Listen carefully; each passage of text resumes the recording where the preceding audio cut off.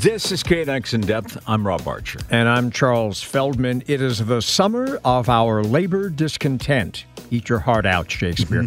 Some 11,000 Los Angeles city workers are out on a one-day strike. We'll go in depth on all of it. And also a look at why so many workers have had enough and how this is all going to affect you. We start with today's strike of LA city workers that includes everyone from sanitation and LAX workers to lifeguards at city pools. Dion Cornelius drives a bus for LAX, and he's also, by the way, an executive board member for SEIU Local 721. Dion, thanks for being with us. Sure, no problem. So a lot of people, I think, or at least some people, are thinking in terms of, they hear a lot about LAX, but this strike is affecting a lot of different corners of the city of Los Angeles in places that maybe a lot of people don't even think of as being a place that has people on strike. What kind of places are they? Well, your sanitation workers are on strike as well, and it goes above and beyond LAX. So sanitation workers mostly around the city. You have mechanics, you have traffic officers, you have bus drivers within the LAX, you have custodians. So it's a large assortment of workers. So this being a one-day strike, is this a warning shot of sorts? Absolutely. This is a warning shot. What we're doing is we're been disrespected in past negotiations and false promises, and we are just trying to gain the respect of the city and let them know that we are absolutely mean business, and we want to be respected in our negotiations. Dan, when you say that you and your fellow city workers feel disrespected from the city, by whom? Is it the current mayor? Is it who? It's out of the CAO's office. The CAO's office is responsible mostly for the negotiations, and we are currently being lied to, and we just want to be treated fairly. We don't want to be sitting at a table where someone has lied to us, because it's unfair. It's unfair to the city workers and also the public. You've said now a number of times that you've been lied to. How so?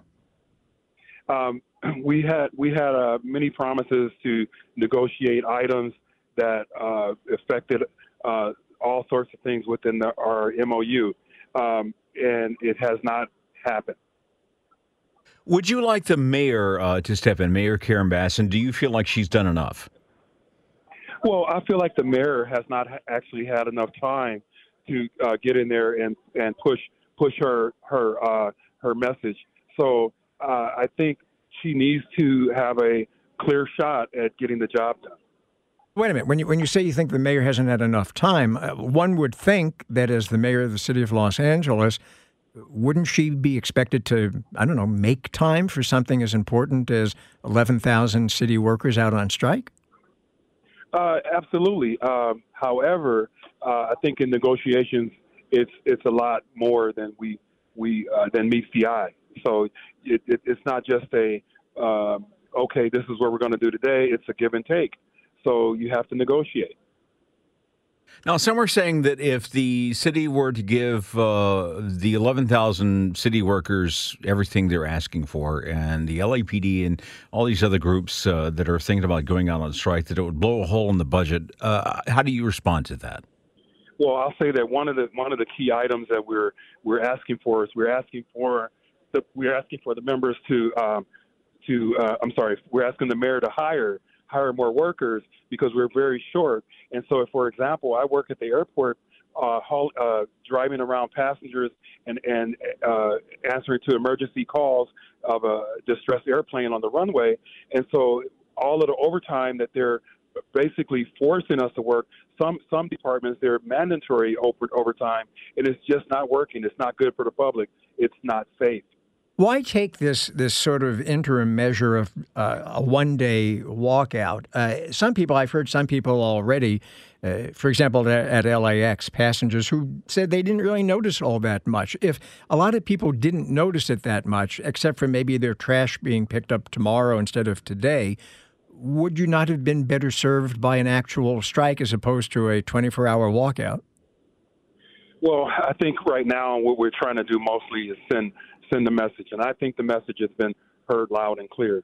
And if you're on the outside, you might not see the key parts of the puzzle being put in place. But I think the CAO's office and the mayor should get a clear message from this one-day strike. All right, Dion Cornelius drives a bus for LAX, also an executive board member for SEIU Local 721. So how exactly is LA city government limiting disruptions from today's strike? And what about long-term contract talks with these workers? We'll get the city's perspective when we continue.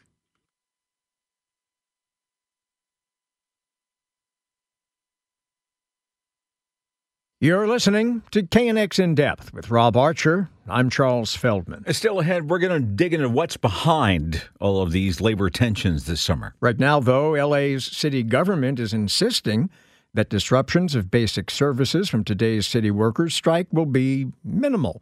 But what about avoiding a much bigger and more bruising strike? Bob Blumenfield is a LA City Council member representing the Northwest San Fernando Valley. He also, by the way, chairs the council's Budget and Finance Committee. Bob, thanks for being with us. How you doing, Bob? Couldn't hear you before, but I can hear you now. So. Okay, loud and clear. So as I was saying going into before, the question now is, this was considered by the Union on Strike a kind of warning shot that they wanted to, they say, send a message loud and clear to the city. Do you think they did? Sure. No, they sent a loud and clear message. The strike was disruptive in many ways, but it didn't disrupt some of the core activities, public safety, et cetera. They made the point. I mean, SEIU workers are a huge part of our labor force, and a big part of why this city is successful. And so I think they helped emphasize that with the strike, and obviously now as we move to negotiations, that will be, certainly on folks' mind. I mean, the contract that they're in now goes through the end of December, so there's several months now to work on that next year's contract. You chair the Budget and Finance Committee. Where is the city's budget on this? Can it absorb a shock of not just this, but anything else that's on the horizon that's coming up? Well, we always find a solution. So, the budget that we passed this last year was balanced. Certainly, the different labor contracts that are coming up, whether it's the police contract that is coming up immediately, or whether it is going to be the coalition of unions that comes up, will take us into deficit. Then the question as a council and as a city is, how do we solve for that deficit? We don't run deficits per year. We solve those deficits each year, but it does mean either additional revenues or cuts or different economic conditions that produce one or the other. So yes, we will absorb needed just to the contracts. I mean, the contracts have been in place for a year, and a lot has changed in that time. And we're looking at a multi-year contract, and inflation and everything else. Folks do deserve additional funding, et cetera. But that doesn't mean there's a line item in the budget to do it. It's going to be a struggle, and we're going to have to make appropriate adjustments. So are you saying that the union has to be more realistic, perhaps, in its demands? Well, there is not unlike a lot of the strikes that you're seeing happening throughout the city. This is not a strike where there's a list of demands. There's no list of demands. So I can't say that they need to be more or less anything, because the contract negotiations really are just starting at this moment in time. So when you talk about trying to solve for the deficit, that means tax increases? Not necessarily. That is certainly one way to solve a deficit, but you need to have either more revenues, or you need to make cuts, or you need to find efficiencies, all or some combination of all the above. But at the end of the day, you need to make sure that the money that you spend is the same as the money that's coming into the city. The previous guest we had on, Bob, before you joined us, who is a bus driver at LAX and a member of the union, repeatedly said that the union he felt that they had been lied to repeatedly, and he used that word lie many, many times. So there must be some kind of demands involved, because you can't be lied to if you have been lied to unless you want something and you feel you didn't get it. Well, I think where some of this comes to play is last year's contract, sort of post-COVID contract, that was signed by the unions and by the city management, settled a number of different issues, but it also left open a number of issues to be negotiated throughout the year, which is not an ordinary practice. And that was put in place, and many of those items have been negotiated this year. But the problem is to what satisfaction, and not necessarily to everyone's satisfaction. And so we're in that situation where we had a contract that was signed, but it left a number of items, smaller items, open, subject to further negotiation. Well, the city, contract negotiators say, well, we said we'd look at it, but we didn't say we'd agree to everything. And so that's where you get some conflict as to what was it a good faith agreements? Were those negotiations? How did they come play? Are people happy with the way those negotiations have gone down? So that's where I think some of the issues are right now in terms of looking at last year's contract and those open items. In terms of this coming contract, which is the bigger question of once this contract is out, those negotiations really haven't started in full force yet, and that's really the bigger question. The mayor, by the way, again, our previous guest from the union and a bus driver said that he thought that Mayor Bass needed to have or make more time to play a role. Do you think she's playing a good role? And if so, why? And if not, why not? Well, I mean, the mayor is sort of by definition the chief negotiator. She's the CEO of the city. It's not quite like a corporation because the council is an equal branch of government, but she's the face of the city, and is part of the EERC committee that does the negotiations or approves the negotiations. Actually, technically speaking, it's the CAO, the city administrative officer, who is involved in the actual negotiations. But I think that the mayor, has said very clearly that she's available, she's open 24/7. She's a new mayor coming in. And she's dealing with a contract from last year that was done through a different administration. So there's complications there. When these issues that were left open, they were left open with a different administration. So I think things will be a lot cleaner and neater as we move forward, and she gets to be at the helm of this new contract. All right. Bob Blumenfield, LA City Council member representing the Northwest San Fernando Valley. Well, if at times over the last several months it seemed like almost all or most of California's workers were out on strike at one point or another, you may have a point when we come back.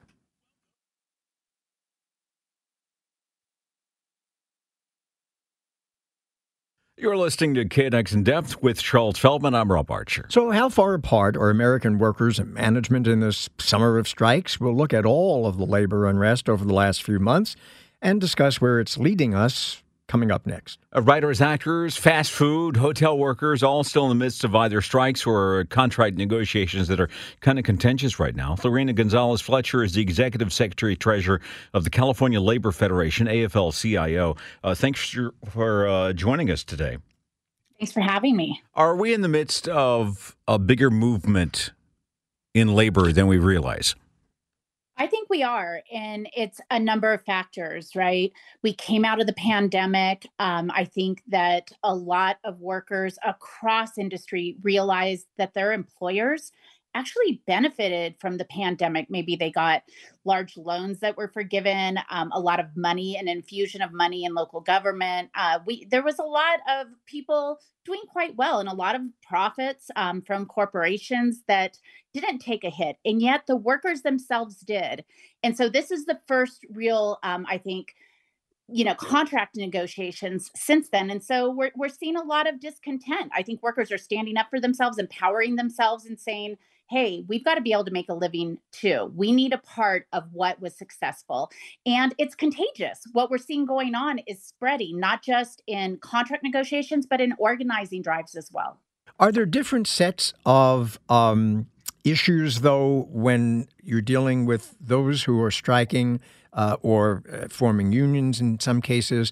In the private sector, for example, SAG-AFTRA, the Writers Guild, their beef, of course, against the movie studios, as opposed to, in the case of Los Angeles now, city workers, their beef is with city government. But it seems like there would be two different kinds of issues involved, but maybe not.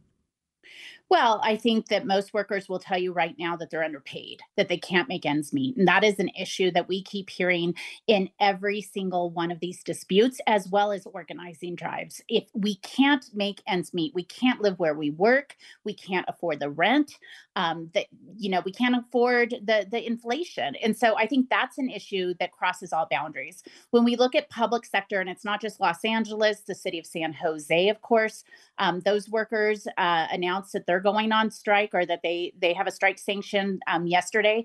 So we're seeing this in local government, which has an additional issue, and that's usually a staffing issue. So a lot of people dropped out of the workforce. We knew that during the pandemic, and public sector really hasn't hired it. So you have people that are doing basically two jobs for less money.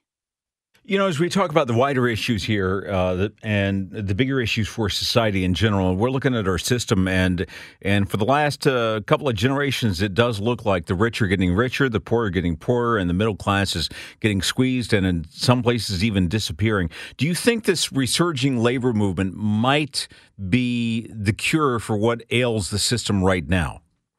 Well, it doesn't appear that these things are happening. We know these things are happening. And we know that the only credible institution that can change that is organized labor and an increase in union density. As union density increases, everybody's wages go up. We create a middle class. We saw that in the 1950s and 60s. And that's what we need now. So yes, I think the last few decades, we have been, workers have been under attack. They've been pressured. We've seen the middle class start to disappear or become very, very thin. And as a result, you see a cross-class solidarity that is just stunning. So you get that the writers and actors understand that they have more in common with the hotel housekeeper than either of them have in common with the CEO. Their wages are closer together than either of them are with a CEO, and that's causing, I think, almost I don't want to say a revolution, but it's causing an empowerment of workers across sector. Kind of a revolution. Kind of. Put that on the side. All right. Lorena Gonzalez-Fletcher, Executive Secretary Treasurer of the California Labor Federation, AFL-CIO. Okay. So why all of these strikes now? We've touched on some of the reasons, but there are others. So when we come back, why labor tensions seem to be coming to a head this summer.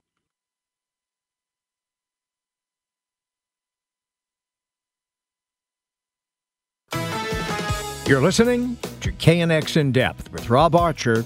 I'm Charles Felton. All right. It started back in March when LAUSD supported workers went on strike. Since then, we've seen dock workers at the ports of LA and Long Beach, fast food and hotel workers, actors and writers, of course, are still on strike. And there is a common theme here. Workers that had been earning solid middle-class wages, they argue that it's simply not enough anymore. So we're talking with two experts on this strike summer.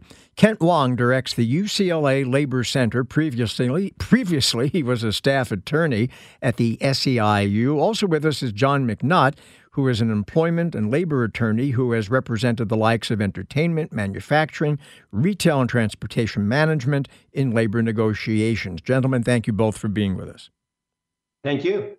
Rob, thank you for having us. Let me start with you, John. Why are we seemingly having? We started off the show saying, that this is a summer of our labor discontent, which again I'm sure has Shakespeare rolling in his grave. But it is in some ways. Why now? It's a combination of factors. I think it has to do with the pandemic and recovery from the pandemic, and also the concept that unions are having they're gaining more power as the days go on. A lot of it has to do with the existing strike and using strikes as a weapon in the negotiation process, sometimes even before the negotiation process begins. John mentioned the pandemic there. Was that kind of a precursor? Because we saw in the pandemic some workers who were able to still worked from home, and a lot of them really enjoyed it so much more that they were quitting in droves for a while. We had quiet quitting. We had people just walking away from these jobs, finding something else that let them work from home. Workers began to feel more of their own power, and at some point, we were also looking at businesses saying that they were short of workers. They couldn't hire enough. They were upping their wages and trying to hire more people. Was that kind of like a pre-quake for what's happening now, as the workers now realize, you know what, we've had some of this power all along. Let's use it while we can?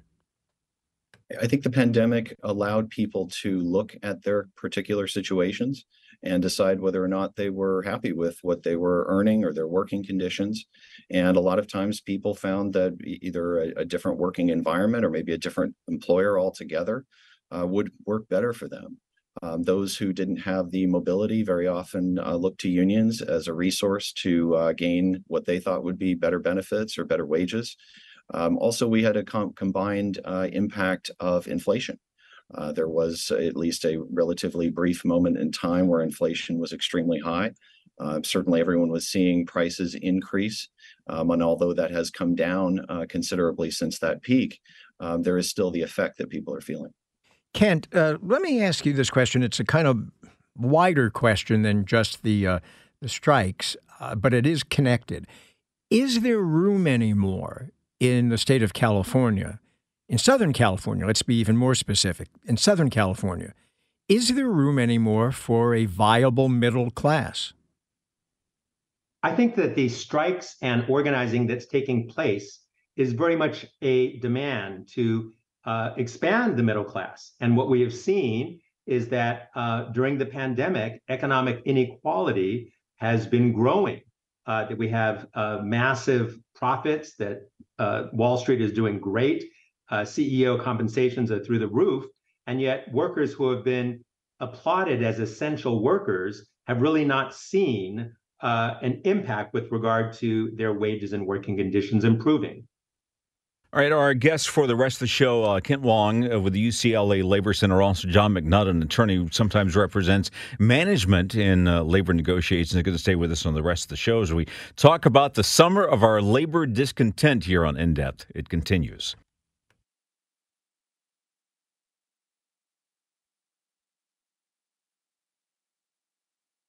You're listening to KNX In Depth. I'm Rob Archer, along with Charles Feldman. There are rough estimates that at least 500,000 American workers have gone on strike in their respective industries so far in 2023. Why now? And is there labor peace on the horizon? Sticking with us for this last segment on In Depth, we've got Kent Wong, who's director of the UCLA Labor Center, and John McNutt, who is an employment and labor attorney at the LA firm Music Peeler. I think I got that right. Did I get that right, John? Music Peeler? You did, yes. Music Peeler and Garrett. Okay, very good. So, John, let me start then asking you this.